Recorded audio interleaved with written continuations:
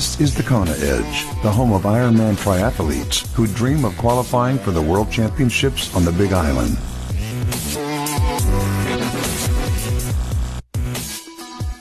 Welcome back to yet another edition of the Kona Edge, and we chat some running today with a returning guest. I'm Brad Brown. Thank you for joining us, and it's a great pleasure to welcome back onto the podcast Jeff Favar. Jeff, welcome. Thanks for joining us once again.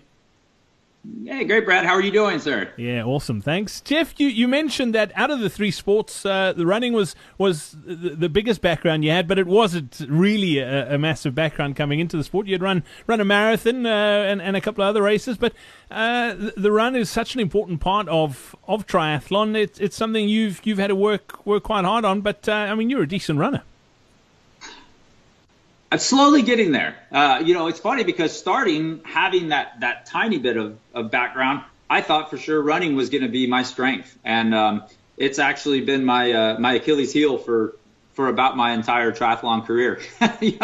I've become quite a good swimmer and biker, and relative to my competition, the running is still probably the most challenging for me. Where do you think you need work?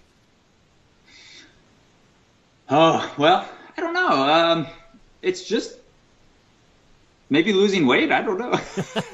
No, there is a portion of that, I think. But I think some of it might be my physiology. And it's just even my open running is not incredibly fast. Although even just recently, about, 4 weeks ago, I set an open 5K PR, at the age of 40. So I'm running faster now than I ever have, but it's still not incredibly fast relative to a lot of the field. So, it's just been a slow progression, I guess. And that one's been, for me, the hardest to really find the big gains. Let's talk about some of those gains and where you have been able to find some that don't necessarily have to be big. What are some of the things you've done that you think have helped you on your running journey? I think one of the biggest things is it could go back to what we talked about before about going easy when you go easy. I think I used to always focus on running pace. So, if I went out and did a run, I'd want to see a decent average for the whole thing. And now I've kind of realized that only the work portions really matter. And the easy portion can be as easy as walking if need be. And so not being afraid to let the easy be really, really easy. My easy pace is probably slower now than it ever has been, but my fast pace is faster than it's ever been as well. Yeah, it's such an important point, Jeff, and I think a lot of athletes miss it. That particularly, I mean, it's one thing going hard, but it's the easy stuff. So many athletes do that easy stuff way too hard. Sure. That is a certainty. I think the other thing too is talking about. I think the first time we chatted that I'm not a extremely small guy, and so the bigger you are, I think the more stress that running really puts on your body. So you have to be a little bit more careful the bigger you are on just how you attack the running, and you sometimes maybe have to listen to your body a little more on occasion. Yeah, and recovery, particularly, I mean, you're preaching to the choir because I'm also not the smallest of triathletes, and recovery, particularly on the run, is vital. Absolutely, for sure. Jeff, I look forward to chatting a little bit about your nutrition next time out. But before we go on the run, your favorite run workout, what do you love doing?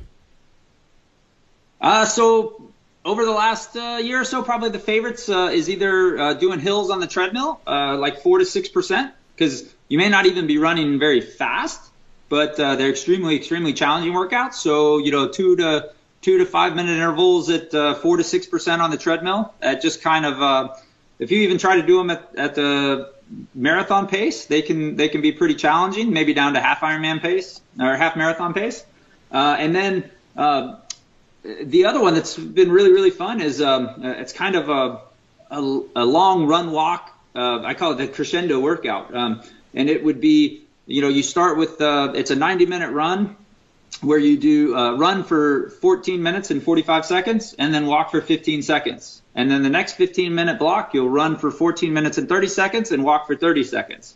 And then the next one is 14 minutes and 15 seconds with a 45-second walk. So you keep shortening the run time and adding more walk. And the goal is actually to run the same distance for each of the run blocks. So you're actually increasing your pace with each of those blocks just slightly. I like. Anyway, we'll save our nutrition chat next time out. Thanks for the time today. Much appreciated. So we look forward to catching up then.